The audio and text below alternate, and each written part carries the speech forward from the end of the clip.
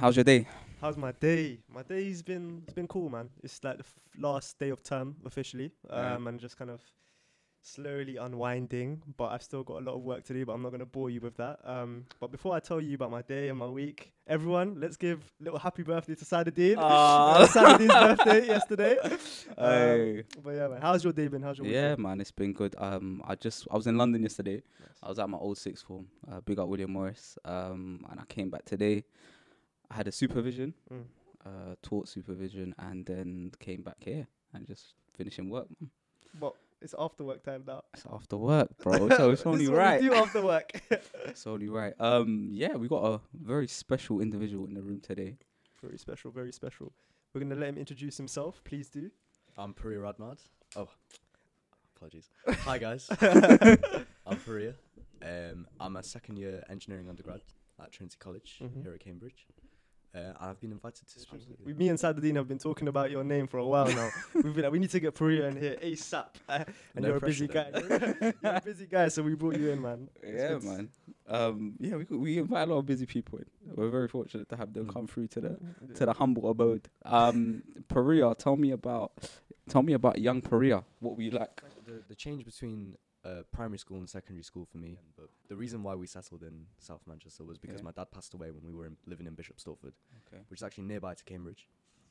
So my dad passed away, and we had to live with my uncle, who also lived in like south area of Manchester, and he still his family still lives close by. So we had to settle with them. So it was a lot more like relaxed. We lived in the same flat. We lived on the same floor of flats as them. So it was like like a much more sense of community. You know, there was another Radmad family living right next door. Honestly, I don't remember much about like moving into year 6.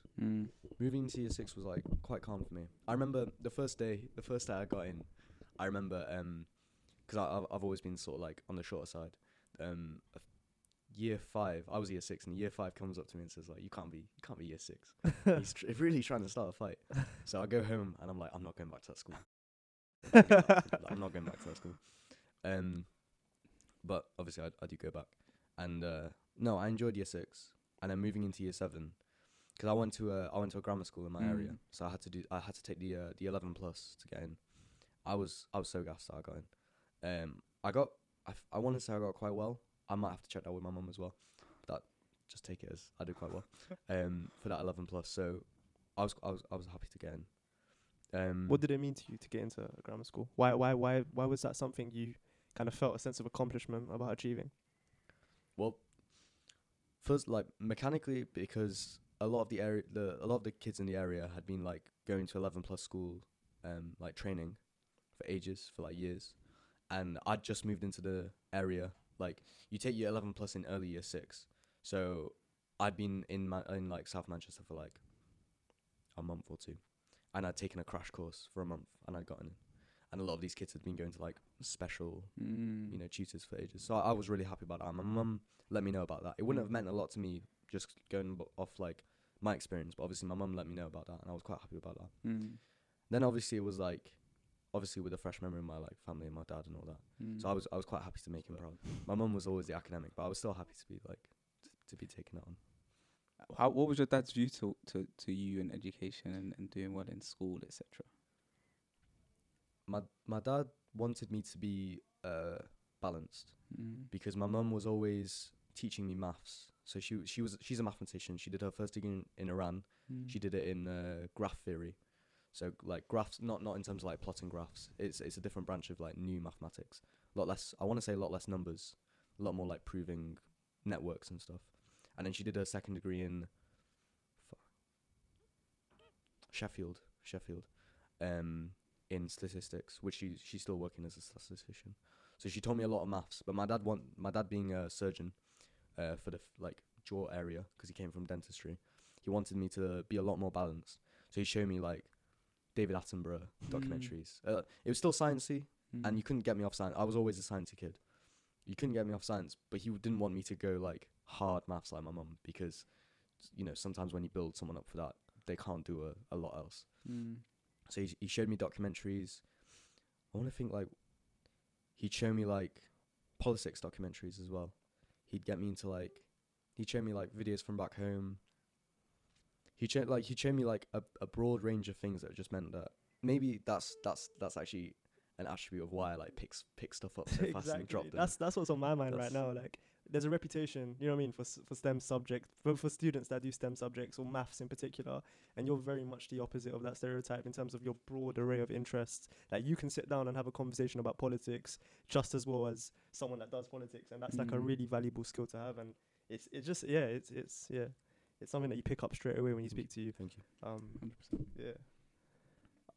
Do you mind talking a bit about that kind of process of grief that you felt at such a young age? Because I can't imagine how that would have felt. Because I grew up in a single parent family as well, but my dad was never present, so it was never I'd never had an experience of someone being removed from my life like so abruptly. So I don't know how was that experience for you at such a young age? It wasn't pretty. Like I still sort of do remember like my mum telling me, because me and my sister came home from school and my mum was sat on the table, just got off a phone call. I'm making it sound really dramatic, but I'm literally just describing the events. But like my mum got off the phone call and she was like, have a seat. Like, I've invited your uncles from Germany, your uncle from living in this is when we were living in Bishop Stortford nearby here. I've invited your uncle who lives up north near Manchester to come down. We're all going to get together as a family because your dad was swimming this morning. He loves swimming. He'd swim like tens of laps every morning because he had what ended in was like a cholesterol issue. So he'd swim to make sure that was balanced. But he was swimming this morning and he had a heart attack and he's in the hospital and we don't know how he's going to do. So I didn't process this the whole time. So we had my uncles from Germany. It was actually uncles on my mum's side. And when I say uncles, I mean like obviously like someone's second cousin, whatever. They were on my mum's side, but they really liked my dad. And they also were the closest people because they lived in Germany. So they came over. My dad's brother from where I live now came over. And we all visited him in the hospital. And we all like took turns. And what my mum told me was that like he could still hear us even though he's not responding. So I was just telling him like normal stuff, like how my day was and all that. I didn't process it until a while later, until my mum said that, you know, some people go and don't come back. That was when I was crying. I was crying for days. I actually remember this. I was like, yeah, it was really bad. I started crying straight away and I just like, I couldn't come out of my room for days.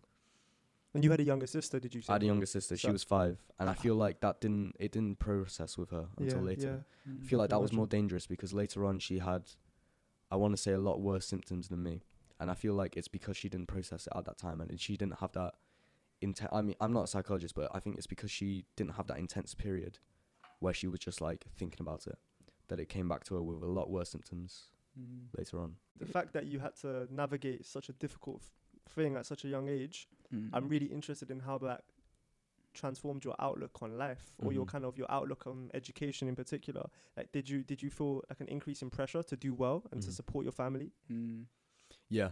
Short answer, yeah, definitely. And especially coming from like when we visited home, Iran, a big thing that my like grandmas especially would say to me is like, you're the man of the house now. Like, you're the man of the house.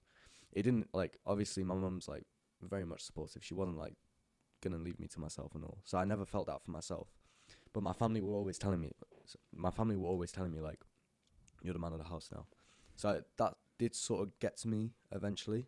And I was like, okay, I can't directly help my mum now. I can't make money for myself now because that's just not where my expertise are at the moment. But I can stay in school. I can really try, you know, like I said, I did a month's training for 11 plus, not to brag. I did a month's training for 11 plus and got in. I didn't want to lose that momentum. You know, I knew that was like that was sort of my calling. So I really tried. And then obviously when I learned that Cambridge was sort of within reach and I understood the implications of that, because I was planning to go to like I think my top 2 choices were Durham for geology, like earth sciences. And I think Southampton because I did a summer school there. But like when it hit me that like the implications of what Cambridge could mean and like the fact that it was within reach, I was locking myself in my room. I really was locking myself in my room like days on end. I'd go to school, come back, and I'd just work. And my mum was okay with it. Like she'd tell me not to overwork and all that, but she'd be the one bringing me through like this. You know, like, Start getting flashbacks. I'm glad we're passing on continuing the tradition, bro. Nah, but on a roll, okay, you're talking about A-level time now, right? You kind of skip straight to sixth form. Nah, go put it back on your lap, boy. But yeah, how healthy was that? You know what I mean? Because obviously you achieved your intended goal. So, but I'm still interested. I'm still interested to hear how healthy was that time period. Where was your mental health during all of this? Yeah. Like, just talk us through that experience. So mental health became an issue for me in secondary school, not in sixth form as much, because I went to like child grief counselling and all that. That's quite standard stuff. But what I'd say I'd faltered most from like locking myself in my room, so to speak, was from the fact that I didn't really do a lot outside of that. I got my grades and I got my interview well, but I didn't really use my opportunities well outside of that. I didn't really like set up projects with my friends or like do anything big like that. And then you see some people coming out and they're like, oh, I started a band when I was in school. Do you know what I mean?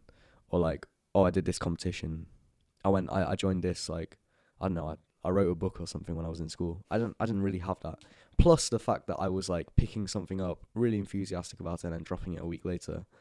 Like that sort of attitude didn't add up well. And you mentioned at the start, like, talk about any regrets you have if you want to. That's my number one regret, that those two attitudes of like really, really like, for like the one thing that I didn't falter in terms of my passions was like working hard to get where I wanted to be academically. And then the fact that like I'd faltered, those two mindsets combined, and I came into uni with like not a lot besides my grades. That's why I'd say that wasn't healthy, because I didn't really develop as a person for those 3 years. I think that's a powerful like realization in Definitely. that you put that standard or criteria for yourself, and you kind of acknowledge that and go into uni wanting to do that. And I think just that the fact that you sort of understand and you want to improve in that regard is I mean, as far as I'm aware or concerned, that's sick in itself. Yeah, man. Thank you. Shows a lot of self-awareness. So since you've started Cambridge, have you made like an active effort? I know you have because I see what you do on Facebook, etc. But like, talk us through your journey since starting Cambridge. Yeah.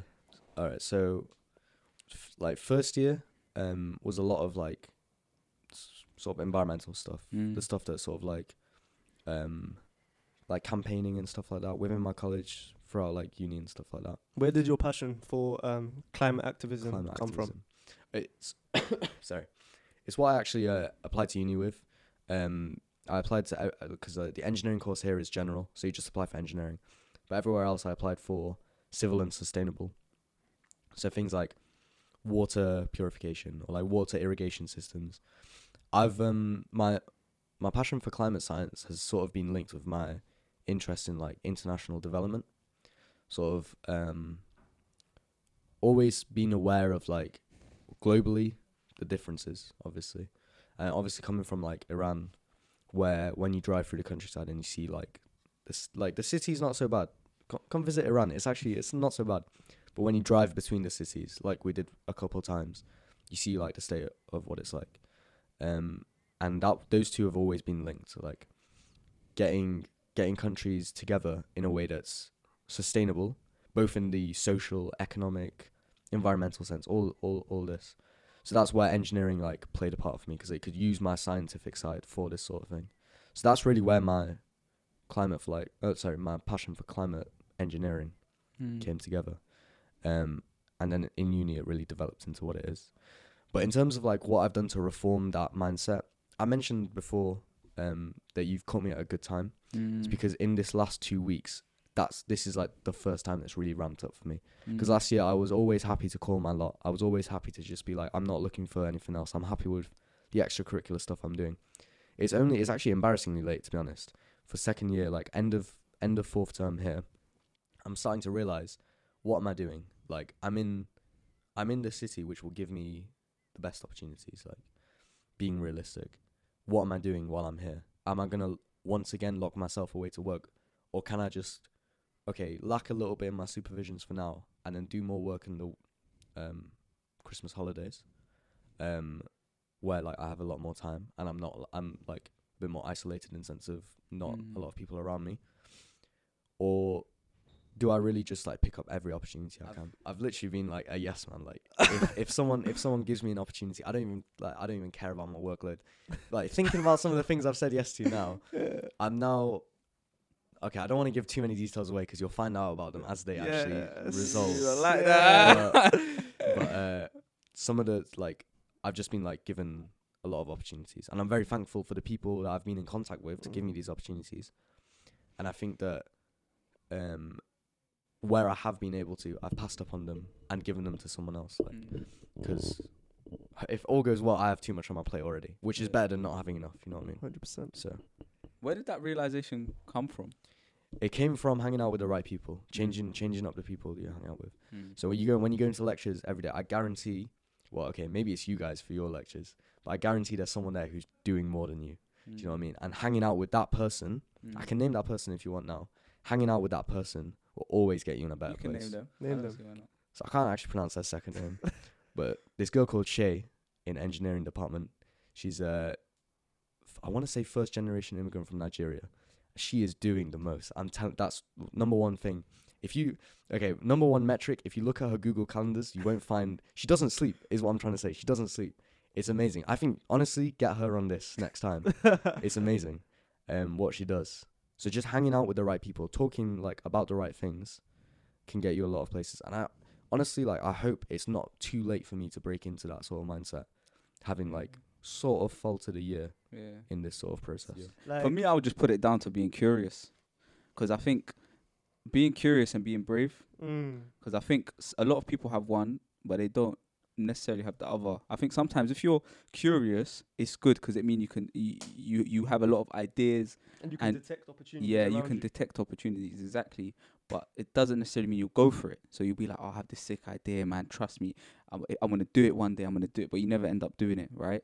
And then just being brave completely, that can lead to like having no balance in terms of you can't detect the right opportunities, or you're just kind of just doing things.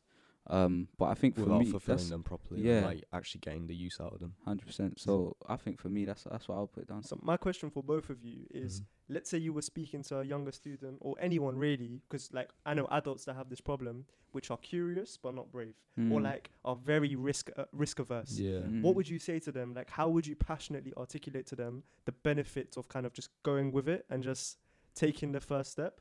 Like, what would you say to yourself, your first year self, to really get you moving? First yourself. So risk aversion is a good thing that you say.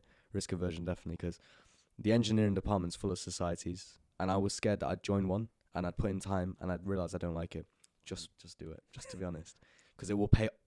Sorry, it'll pay off. It will pay off. Don't be worried. Don't be worried that you'll. I know it sounds cheesy, but just like go for it. And the regret of not doing something is more than the regret of putting time in and realizing you don't like it, basically. Just go for it, basically. I think it's a famous saying, isn't it? Like, I remember there was like a study done to where some sort of academic asked a bunch of old people that were on the verge of like passing away, like, what's your biggest regret? And it's the things that I didn't do, not the things that I did do, that are my biggest regrets. No one says I wish I spent more time in the office. Exactly. Just go out there and just do like non-standard stuff. Do you know what I mean? 100%, What's your experiences of doing non-standard stuff, Saturday? Because you're the most non-standard person I know. So tell the crowd. I think in terms of taking a leaf out of what Puria said, in terms of, I would just say, don't be afraid of things turning out terrible. It doesn't matter if you go to like taking your example of a society and it's just dead. Alright, cool, it's dead. What can you do about it? No one's gonna know. Exactly. You just go and you learn and you discover it. And I think that kind of the bravery side of things, of not caring about something fails, is I think the most important thing, because oftentimes when you have ideas and you're really curious, you can romanticize things and you can have a very idealistic vision of how things are going to turn out. And part of not committing is that fear of it will never be as good, or I don't have all of the Absolutely, resources that I absolutely, yeah. need to put together to make it what I want to be. So do you know, I'll give it a couple months. In a week I'll be ready. In a year I'll be ready, etc., etc. But I Or- think for me the yeah. biggest thing is to just get started. Or thinking that there'll be someone there that's better than you, or it Yeah. won't be your thing. So one thing that looking back was like, sort of in my mindset is that if I do this, it won't be my thing, so it doesn't matter because this guy's better than coding at me. So why even Yeah. why am I even bothered? It's not. I'm not going to be the coding Yeah. guy. So why try? Do Yeah. you know what I mean? I feel like it's a fundamental life skill of just having perspective and just like I'm reading a book right now called Flow. I don't know if you've heard about it. It's just about the key to success and happiness and just always being in like that flow state when you really feel like you're doing something exciting and you're actually contributing to something, like that really contentment that you get. And what the author says is the key to successful happiness is just an ability to put put external circumstances in perspective, essentially. So no matter what's happening on the outside, no matter the situation or the circumstance, it's just really about using it's essentially just seeing the good in everything, and just like taking the lesson from all negative negative Yeah. situations. It's easier said than done, but it comes with practice in my experience. I mean, I was asked this by a friend of mine, Adam, who on the way back from lectures, he asked me, so what do you want to get out of this place? When you leave here and you've got that white fluffy gown on, what do you want to say? Right, I got out of this place. I've never really thought about that, and I probably should have, but I never really thought about that. It's always sort of been for me more about like what I'm gonna do afterwards, sort of thing. I know what I want to do afterwards. I don't really know what I want to get out of here. First, like, I suppose like it's to know the right people to do what I want to do afterwards. To be in a comfortable position where I'm confident, you know, even if that old mindset starts creeping back in, I'm still confident that what I'm about to do is like it's better. So I mean that's why I want to get out, and obviously I want my first, like I want my Of course, or 2-1 or whatever I get. That's what I want. Yeah, 100%, man. What does it mean to be confident? It means that like I said, you don't worry if something comes out bad or if your mindset comes out bad at the end of it, in terms of like how you enjoy something, because you just do it anyway. Or like a lot of people think it's about, or a lot of people say it's about not thinking what others think of you when you're confident, but honestly I think it's more about like the others, like how do you feel about what you're about to do. If you're confident in what you're about to do, then you're like, I don't know, it's just better. It's just better. 100%. What do you want to get out of this place, Suleiman? What do I want to get? Similar type of vibe to you, bro. I mean, obviously you have access to so many resources at Cambridge or at any other university or any place of learning, any institution. In terms of like intangible and simple terms, I have a library like 20 meters away from where I live. 100 meters from where I live. I really want to be able to access that knowledge, and more than just the books, I want to access that knowledge from the people that I meet, because we've asked our guests a number of times, like, what's the best thing about this place? And Saladin will definitely echo that it's the people, right? It's the people that you meet and it's the conversations you have. So I just want to make sure that I've opened myself up to meet as many people as possible and just not shut down any potential interactions by prejudice or by just not being confident to enter different spaces, essentially. Yeah, because it's a mindset sometimes when you're like looking to come into uni, where you're looking for like some sort of internship or like I don't know what you guys did before you came to uni, but I was always looking for like corporate internships and stuff like that. So it's like it's a common thing to just think that you're looking up while you're here, you're looking up to like where you can work next. But realistically, the people like are all around you that you're going to be working with next. 100%. You know, I could be working for you guys next. Impossible. That's not happening. I remember I had a chat with a friend of mine, Dammit, and we spoke about this idea of endlessly chasing things. Yeah. And the idea that even when you get to this place, Cambridge, and you mentioned that you lock yourself in your room and you work really hard for this, and it must have been a place where like you're checking a website every day, whatever it is, and you just really idealize it. But when you get here, it's like on to the next. What's corporate? You get me? It's normal. Yeah, just big grand halls and chambers and everything, and then you just kind of think of the next thing. Yeah. And I think it's just really powerful. And you mentioned that flow state, and it's just being able to sort of take things in and just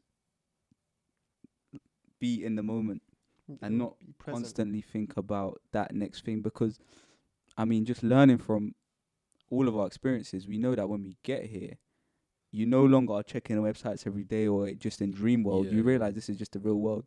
And so it would be foolish of any of us, just having gone through the experience, to put another thing now in the same place as Cambridge, because we know Yeah. it's going to come up with the same results, right? And I think it is that flow-like state, and actually, it's about like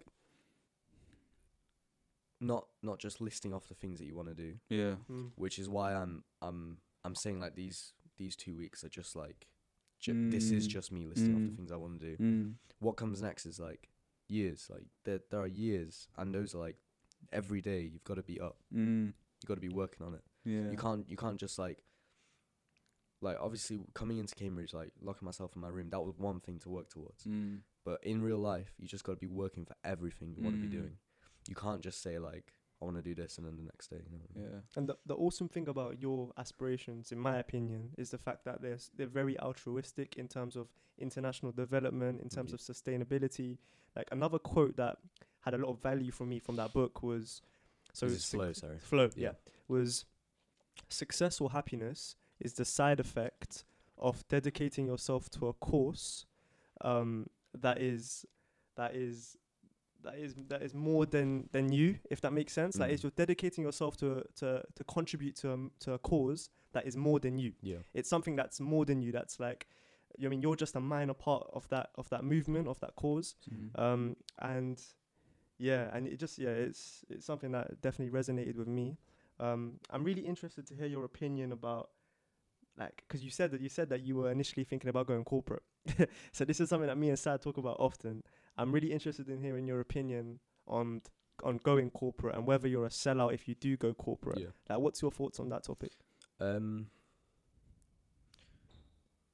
So with an engineering firm, sometimes the best, like if you're interested in a particular sector of engineering, you've got no choice but to go corporate. Realistically, like if you're interested in designing planes, there's no small plane companies, you know what I mean? You got to be working for some of like the big ones. There's no like small car companies. Similarly, like if you want to go into racing, realistically, you can't be doing go-karting for a living. Really, like yeah, you could be, but you know what I mean. Unless you have some like startup idea, which is like insane.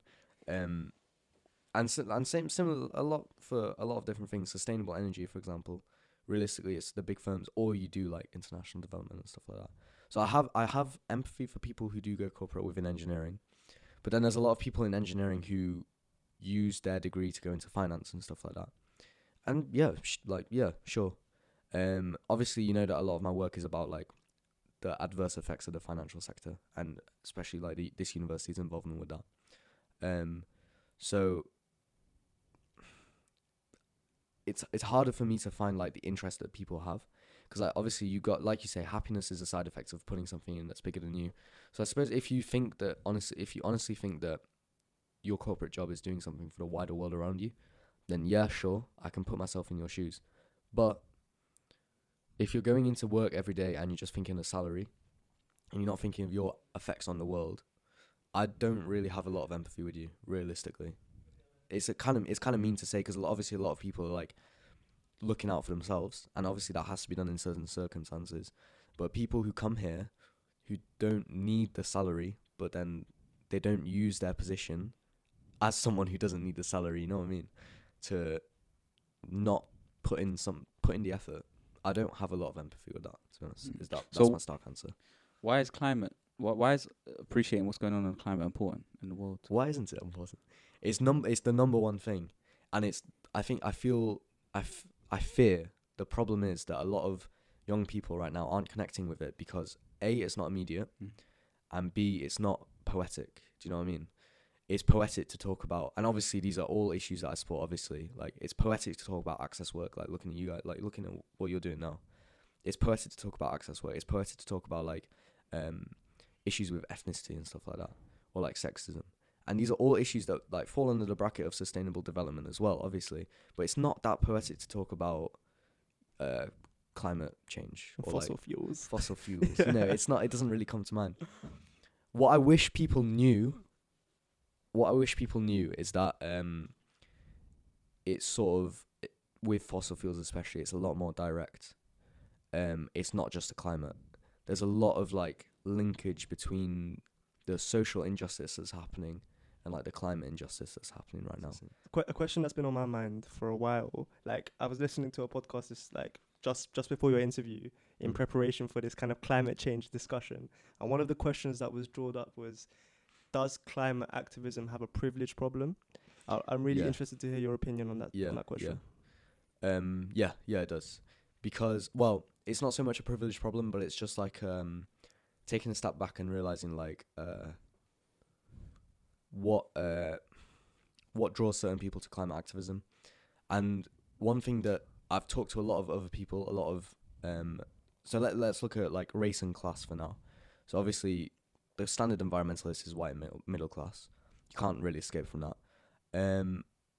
And talking to a lot of people who do fit that category and a lot of people who don't fit that category in the environmentalist movement, actually outside it, the thing I fear is that like people have a certain number of things that they can worry about. I think I read this somewhere as well. There's like people have a certain number of things they can worry about. Yeah. If they're worrying about getting to the end of the week due to like, you know, financial issues, if they're worrying about how they're going to be looked at in the street due to, you know, ethnicity, like if they're worrying about any sort of like certain number of things, the world is outside of their scope. Do you know what I mean? The world's outside their scope. If they're worrying about like supporting their family, they don't like. I think someone said it's like, if you can't make it to the end of the week, who cares about 2050? Do you know what I mean? Who cares about these like long-term world like climate change trends when you can't make it to the end of the week? That's the general idea. What is in store for Puria post Cambridge? Post Cambridge. Or post now, man. Like, Post you're gonna now. be active during Cambridge. Like, what's coming up for you essentially? What's coming up for me? So I'm really happy at the start of this conversation when you said that you can have a conversation about me about anything, and then you mentioned politics as well, because there's a distinct lack of understanding for science and technology in the world of politics. Have you seen Mark Zuckerberg's audit from the Senate? Where the way like, what is the internet? Essentially. So you think about that, and then you think about the scale of the climate problem right now, and you got the same people talking about technology in the same way. So I've really been looking for places like in Cambridge at the moment which deal with like using science and engineering, and particularly what I want to go into next year, because like I said, engineering's general here, which is like machine learning and like data handling, how that can be used in public policy and governance. That's my next step. And this is like the thing that kicked off this 2 weeks that I keep coming back to, is that I really looked at myself and I was like, what do I like? Like it's time to stop like dropping things. What do I like? And I realized like I can't do a life of technical work. Politics is what I enjoy reading about, talking about. Like I enjoy discussing politics way more than I like discussing engineering. But at the same time, in the classroom, I can't write essays for the life of me. I can't remember books. I can't remember dates. I can't remember that. What is that? I can do maths. I'm decent at like calculus. Decent. Decent. Trinity College engineering. I like my coding. Do you code? I try to, yeah. I said, do you code?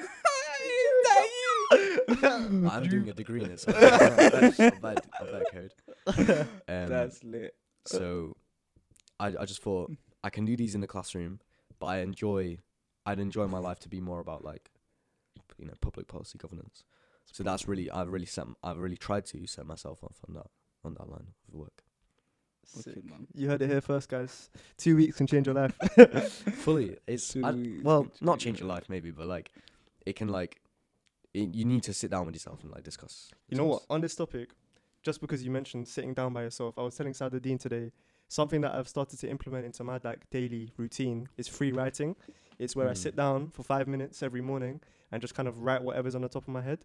And it's just been really impactful, and I recommend everyone to do it, because there are things that you put at the back of your head that you never give time to, and it's just, for me, it's been the times when I'm most creative. Yeah. And we all need to be creative, you know what I mean, like to think of innovative solutions to change the world. So one thing that I tried doing over summer as well was just like 10-minute meditation, and then at the end of it, when my mind's clear, doing something similar, but like sorting out my day after that, and just being like, how can I most creatively use my day? And it was only after that moment of silence that I could actually think of like what I wanted to do, and not what was just, you say off the top of your head. Obviously that's when you're in a creative state of mind, but when you're in that stressed state of mind, what's on the top of your head is like immediate needs, like deal with this. It was like calm down, sit down, even like 10 minutes, and then sort your day out, and just think like, what do I actually have to do today, sort of thing. Well, I think on that note, we spoke about free writing, meditation, and it links with what we spoke about at the start about dealing with grief, etc. I think that's a good place to bring it to an end, man. Very wholesome conversation, to say the least. Yeah, thank you so much, Puria, Much for coming appreciated. down, Thank you man. for inviting me. Like we said at the start, we do think long and hard about our guests, and yeah, man, you didn't disappoint, bro. When you win your Nobel Peace Prize, just we'll have a part 2. I remember you guys. You give us a shout out when you're giving your award. Bro. Yeah, thanks So so peace much, for you man. guys. Thank you, Much bro. appreciated.